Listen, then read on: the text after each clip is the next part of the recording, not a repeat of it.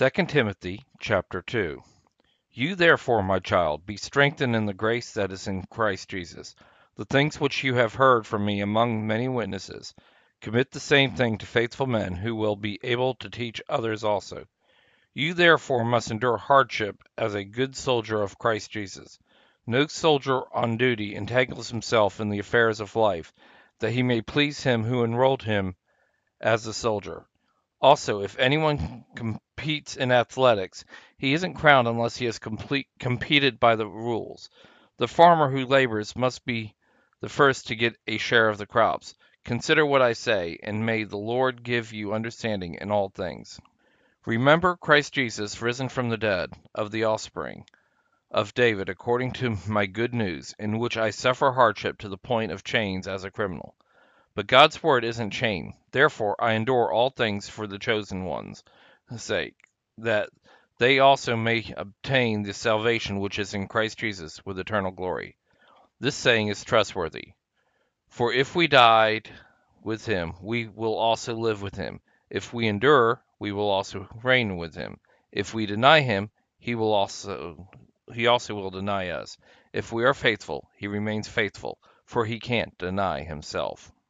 Remind them of these things, charging them in the sight of the Lord that they don't argue about words to no profit, to the subverting of those who hear.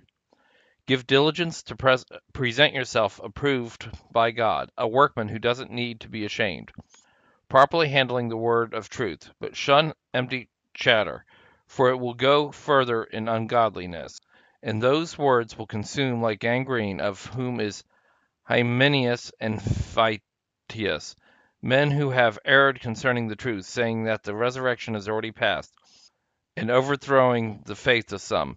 However, God's firm foundation stands, having this seal: The Lord knows those who are his, and let every one who names the name of the Lord depart from unrighteousness. Now, in a large house there are not only vessels of gold and silver, but also of wood and clay. Some are for honor and some for dishonor.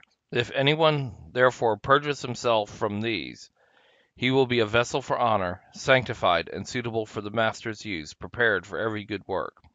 Flee from youthful lusts, but pursue righteousness, faith, love, and peace with those who call on the Lord out of a pure heart.